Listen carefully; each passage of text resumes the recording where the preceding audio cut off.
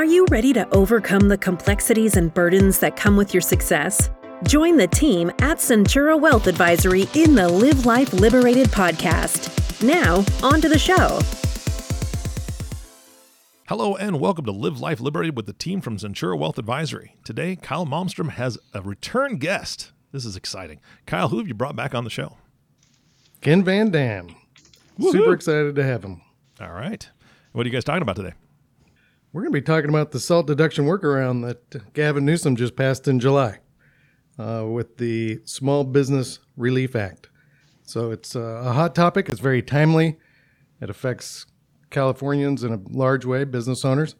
And so getting to the bottom of it, we brought in the expert Ken Van Dam to help us figure out the pitfalls and how people can use this strategy to save themselves a truckload of tax. Nice. So, Ken, thanks for joining us today. Welcome back. Thank you, Kyle. It's good to be here. Thanks for that very nice introduction. Glad to be here. Well, it's been probably about a year since you were on the last podcast, and super happy to have you. So today, why don't you remind everybody just, what you do and who you serve and what your background is. Sure, Kyle. Again, name's Ken Van Dam. I'm a tax partner at Ernst & Young in the San Diego office. I'm in the private client service group of Ernst & Young, so I specialize in high net worth individuals and their business real estate operations. So I've been doing this for 31 years. Well, thanks for joining us today. On July 16th, 2021, Governor Gavin Newsom signed the Assembly Bill 150. It did 26 things, but Section 15 enacted the Small Business Relief Act. Now, the Small Business Relief Act has a tax provision in there that we're going to talk about today. But to give a little context, I'd like to go down memory lane and talk about the Tax Cuts and Jobs Act and what that meant for Californians, New Yorkers, people in high income tax states. So, Ken, when the Tax Cuts and Jobs Act got signed into law, what transpired for Californians? Sure, that's actually a great question because that's where this starts, and a lot of this made mainstream media. So I imagine a lot of listeners have heard about this. But in 2018, that federal bill limited the ability for individuals to claim as deductions their state and local taxes. That bill basically said an individual can only claim up to $10,000 of their real estate taxes and state income taxes, city taxes, local taxes, when before it was unlimited. And as a result, if you live in a high tax rate state like California, it doesn't take much in real estate taxes and state and local income taxes to reach $10,000. So what we find is a lot of individuals, for the most part, lost their ability to deduct most of their state and local taxes on their federal return. And many states have been trying to find a way to get around that rule. And this AB 150 bill that you mentioned is addressing that issue for California taxpayers. That it is, right? The Democrats kind of threw a fit over it, and rightfully so, right? I mean, it really increased the effective income tax for residents of California, New York, and Connecticut and different states. So AB 150 in the Small Business Relief Act, what is it? What is it that we're talking about, and how does it work? So what AB 150 is a response to this federal limitation. And just for context, California is not the first state to do it. Connecticut actually was the first state to do it 2 years ago. And the reason why California and about 20 other states are doing it now is because the IRS issued a notice in December saying that they will allow the Connecticut tax based on the Connecticut rule to be deductible. So many states, including California, are now following suit. Every state's a little bit different, and California is frankly very different. It's got some issues that we need to talk through. But let me try to explain what it is. So real quick, just to be real clear, Ken, it is for small businesses, right? So you have to have a qualified business, correct? What qualifies as a qualifying entity? That's right, Kyle. It is for small businesses. Specifically, it's for small businesses that conducts business through partnerships and S corporations. If you're a business that is through a single member LLC or a sole proprietorship, you will not qualify for AB 150. It specifically has to be a partnership or an S corporation. And even then, if it's a partnership, it only works if the partnership's partners are individuals, trusts, and S corporations. In other words, you cannot have a multi-tier partnership structure, and a partnership that has a partner that is also a partnership will not qualify. It's confusing, it's Yeah. complicated, but that's the way they wrote the rules. So we got partnerships and S corps. So that's who's eligible. And now, what is it? How does it work? What does AB 150 allow those qualified entities to do? Sure. Let me try to explain in simple terms. But then let's get into nuances later. In simple terms, what the law says is that the entity, at the election of the partners and shareholders, the entity can pay a California tax equal to 9.3% on the entity's taxable income. Let's say, for example, the entity earns $100,000 of taxable income. That means the entity would pay a tax of $9,300. The entity still issues a K-1 to the partners or shareholders, reporting the $100,000 of California taxable income. The partners determine their tax at the individual level on that $100,000 of taxable income, but then apply a credit for the $9,300 taxes paid by the entity. The intention is, in basic principles, is that the entity is going to pay the tax and not the individual. And with the entity paying the tax, the entity would deduct that tax against their federal taxable income. So on your federal K-1, you will get a deduction for that, in my example, $9,300 of state taxes paid by the entity. So when you walk through, that doesn't sound like how most people, I think, would anticipate that formula to work, right? We talked about this earlier in the week. The way it's written and the way most people would think about it isn't necessarily how it behaves. And so let's touch upon that, because on first glance, you would say, yeah, I made $100,000 and I'm going to deduct $9,300. So now my taxable income's $80,000 or $90,300, right? Or $90,700. And that is not exactly the formula. And there's some nuance here that specifically why you're on the call today or on this podcast is to help walk through that so people understand how that works. Yeah, there's several nuances that you got to be really careful. And I'll preface this by saying that this law is brand new. The state of California has not issued any guidance. So in some respects, we have questions that do not have answers for yet. And as soon as we get those answers, maybe we can do another podcast. But for now, we'll talk through those nuances, and I'll give you, at least our opinion or our thoughts on the risks that you need to be thinking of as you make this decision.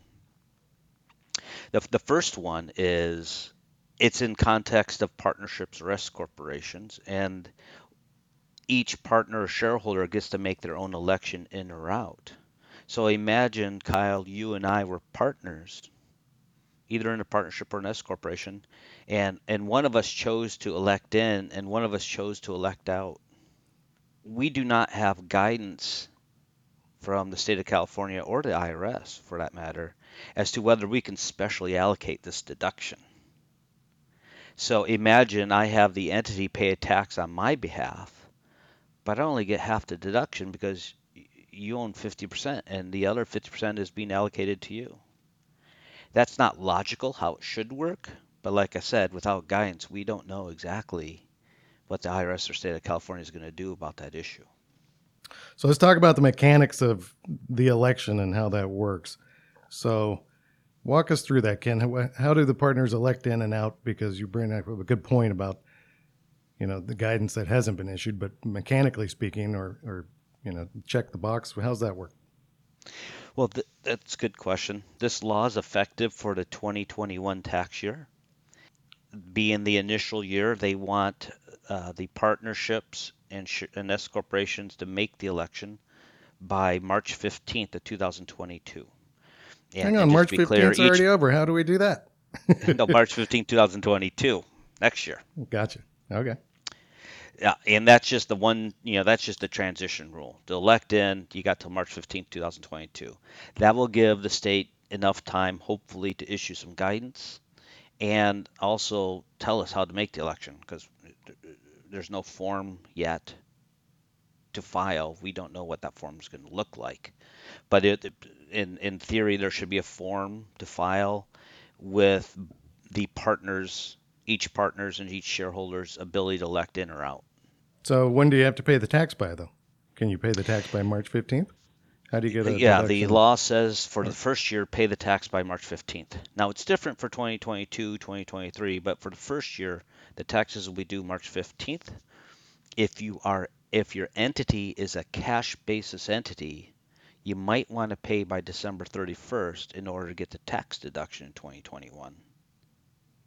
If your entity is an accrual basis entity, it might be possible to deduct the taxes on an accrual basis, even though the taxes are going to be paid March 15th, 2022.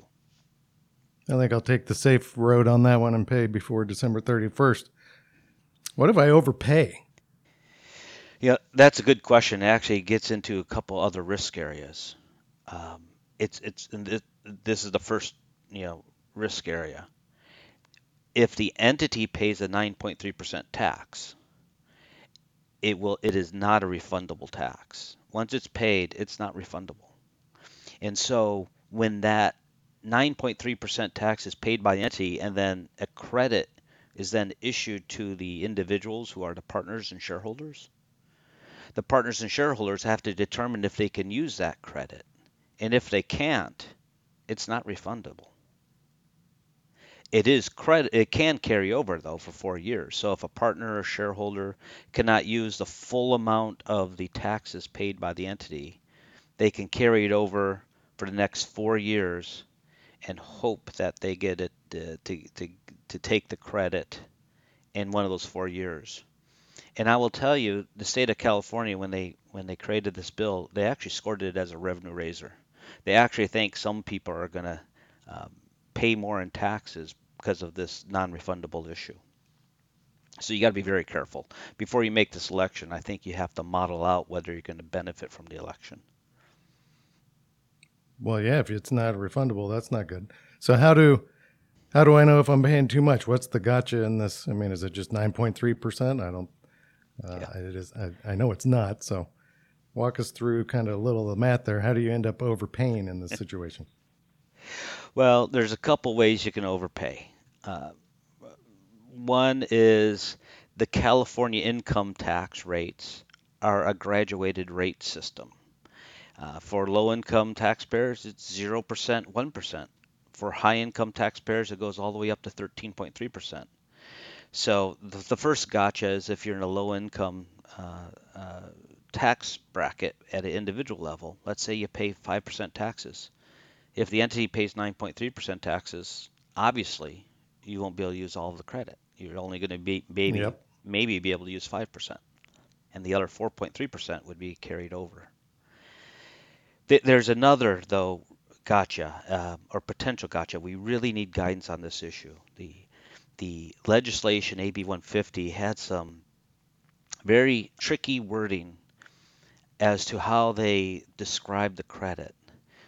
And as you go through that wording and you go through the existing law, we think it's possible that this credit is going to be limited at the individual level to the individual's alternative minimum tax.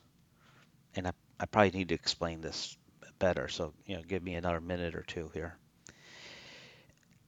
Most people in California, generally speaking, are not subject to California's alternative minimum tax. So many people probably aren't aware of it. But there is an alternative minimum tax. And what that tax is basically is that you recalculate your taxable income, adding and subtracting adjustments as prescribed by law, and then multiplying your alternative minimum taxable income by a tax rate of 7%. So I'm going to generalize this, so bear with me, but I want to generalize it in order to just get a concept across. Basically, AMT says you're going to pay at least 7% tax rates at the individual level. Now, if the credit is really limited by AMT, that means you can use some of your credit to get your regular tax rate down to 7%, but it can't go below 7%. So imagine, even if you're in the highest income tax bracket, you make more than $1 million of taxable income, and so you're in that 13.3% tax bracket for California. You could maybe use this credit to get your 13.3% down to 7%. So you use 6.3% of the credit, but the entity paid 9.3%. So you end up paying 3% more in the current year and hope that you can use that credit the next year or the next 4 years. That's a potential gotcha that you got to be careful about. There's exemptions for small businesses and low-income taxpayers, so it's going to be different depending on your individual circumstances, but you really need to model this out. But this is one of the potential gotchas in the law, is that California thinks the entity is going to pay 9.3% tax, and that's going to be too much tax for a lot of the California individual partners and shareholders. But to the math on that, Ken, if you own an S corp, you got to pay yourself wages, so there's a wage component to it. Mm-hmm. But I think the gist of it is, hey, you got to get in there with your CPA, you got to run the numbers, and you got to make sure that you don't want to overpay. If you don't want to overpay, you got to do the math. You got to do the projections. That's all there is to it. That's right. If half your income's coming from a K-1, the other half of incomes come from wages, dividends, interest, maybe you're okay, because the 9.3% tax is only being paid on half your income, while your California income tax is based on 100% of your income. And so maybe your credit won't be limited by AMT. It is a very complicated mathematical formula, and there's no way around it other than just model out your projected taxable income and do these calculations. So let's walk through this. So that sequence, though, if I have till March to make a payment, let's just say I make a 9.3% payment. I just decide I don't think I'm going to overpay for whatever projections I run with, and I do that. And then I have to make another payment for 2022 if I'm a cash basis company by the end of the year. So now I've made 2 payments in the same year. Now, if you didn't do your projections, you got real risk that you did overpay, right? Everyone's situation is pretty specific, but now you're in that situation where you've made 2 payments in 1 year, and what if you did overpay? It's going to carry forward. I think one of the strategies we were talking about was maybe you choose it this year and then don't choose it next year. Some way to let that credit, that overpayment, if you end up doing that, wash out, right? That would be one way to go around that. And you talked about, what if you have multiple entities? What do you do with multiple entities? Yeah, good questions. To your point, I think we need guidance on some of these issues again. I don't know if you get the credit in 2021 or 2022 if on a cash basis you pay the pass-through entity tax in 2022. Yep. I don't know whether they give the credit in 2021 or 2022. I'd hope it'd be 2021, but I'd like to see guidance that says that. If you are trying to find creative ways to manage your pass-through entity tax so that you don't risk losing some in the non-refundable nature of it, then if you have multiple entities, you might choose to pay this entity tax for some of your pass-through entities and not others. Pick and choose. Pick and choose the right combination that, based on your projections, gets you ballpark the right amount of entity tax and the credit, so that you don't risk losing some. And if you only have one entity, maybe you do it in 2021, pay the entity tax in 2021, and then skip a year. 2022 and let the credit carryover from 2021 be applied to 2022. I think there's some creative ways, I think, to manage this credit, but the point is, and I hope everybody gets this, the point is just don't make this election like it's a no-brainer, because it's not a no-brainer. You really got to run the numbers. Yeah, I totally agree. But you got to remember, okay, we're talking about business owners and they got to do all this math. Now let's talk about what if you don't have an entity, but I have rental. Somebody out there is going to be thinking to myself, well, I'll just start an entity, right? What do you think about that? I suspect there might be quite a few people who are thinking that and might eventually do that. My position is this, that if you form an entity for good business purposes, then I think you're perfectly fine doing that and taking advantage of this law.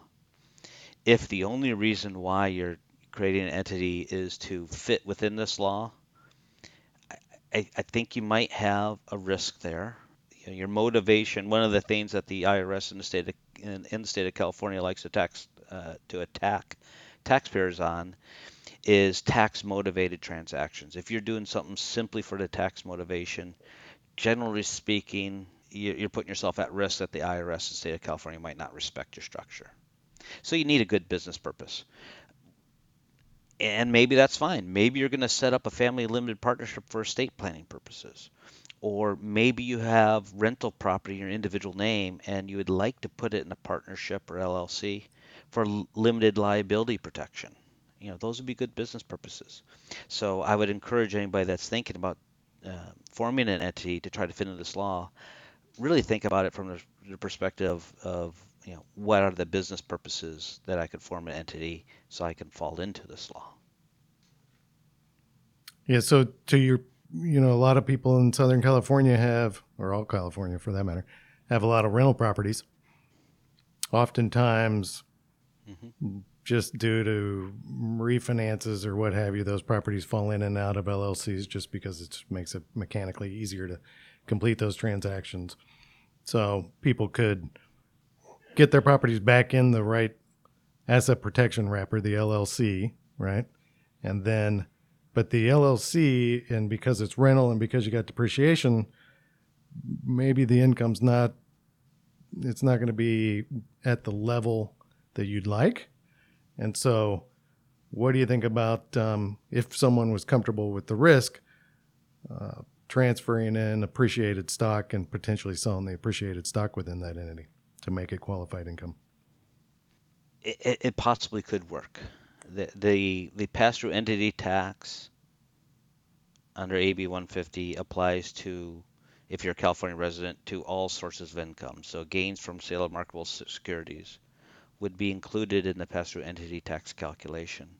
It comes down to business purpose again, though. Why are you putting marketable securities into your LLC immediately before sale? If there's good reason for that, then I think mechanically it can work. The other thing is, if somebody owns the rental property in an individual name and put an LLC, that's step one. But remember, a single member LLC does not qualify under AB 150 for this pass-through entity tax. It's got to be a multi-member LLC taxed as a partnership. So if you're just a single individual putting it in an LLC, you might have to put in somebody else as a partner, maybe one of your children or grandchildren for estate planning purposes. If you're married, there's an election to be made in California that you can file a tax return as a partnership with the husband and wife as the two partners. Does it have to be a controlling interest? No, of course Could you not. put a non-controlling interest in? Yes. There you go. Okay. How are you positioning this with clients, and what strategies are you guys looking at?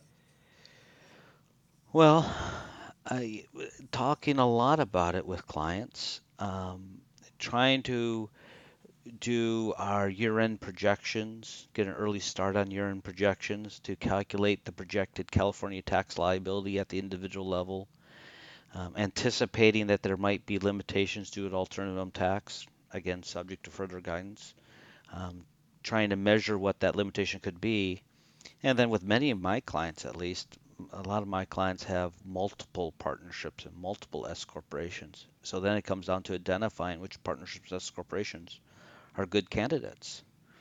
And then if it's a partnership, do we need to amend the partnership agreements to specially allocate income or specially allocate these credits to the extent that the IRS will allow that? And again, we don't know if the IRS will allow that. So again, we have a lot of questions without answers, but I don't want the guidance to come out in December and then scramble. So I'm doing my best with each client to do the foundational work of let's see what you have. Let's make some assumptions as to what the answers are going to be to these questions, and let's get a preliminary plan ready to execute once we receive more guidance from the state of California and the IRS. It just seems like they're going to wait till December. Well, I hope not. But I think historically you're right. Historically, they like to do that. Yes. There's one other thing I'd like to mention, which I often see, and I suspect for some of the people listening might have. If you have multi-state entities, think of rental properties that are in not just in California but in other states, or if you have an operating business that does business across state lines, this credit becomes even more problematic. It's not impossible to take this credit, but it becomes problematic that it increases the risk that the credit might be limited. And let me try to explain. Let's say you do business in the state of Oregon. Oregon's tax rate's 9.9%. At least that's the highest tax rate in Oregon. California's highest tax rate, is 13.3%. So historically, normally, the way multi-state taxation works is if you're a California resident paying taxes in, let's say, the state of Oregon, and Oregon actually is a special exception because there's a tax treaty between California and Oregon, so maybe it's not the best state to use, but it works in Hawaii or other states that have high taxes. But if you're paying taxes Oregon at 9.9% and you're paying California taxes 13.3%, generally speaking, California will credit you the 9.9% taxes paid in the other state. So you're paying 9.9 in the other state, and you might be paying 3.4 in California for a total of 13.3. Makes sense? You're not paying more taxes. It's just a question of how you divvy up the taxes. Yep. That's how it's supposed to work. Now, there's nuances. I'm not going to get into nuances, but that's generally how it's supposed to work. Now imagine layering this pass-through entity tax. The pass-through entity pays 9.3%. The pass-through entity is not going to get a credit for the Oregon taxes paid. The individual is still going to get the credit for the Oregon taxes paid. Well, if the individual is paying 7% alternative minimum tax, and then takes the Oregon tax of 9.9%, then the individual is going to pay zero tax, but not get a refund for the excess paid to Oregon. And so what do you have? You have the California individual paying zero tax. You have the pass-through entity paying 9.3% tax to California. And then you have the individual paying a 9.9% tax to Oregon. You're paying 18.9% tax rates. With no refund. With no refunds. You just volunteered for like 5-6% more in taxes. So you and again, this is all formula driven, mathematical driven. So if you're in a multi-state situation, you really need to run the numbers before you make the decision where you do this pass-through entity tax. Maybe it's fine if you do business in Nevada, which is a 0% tax rate state, or Colorado, which is a 5% tax rate. Maybe the numbers work out better, but until you run those numbers, it's not something you just want to make a decision on.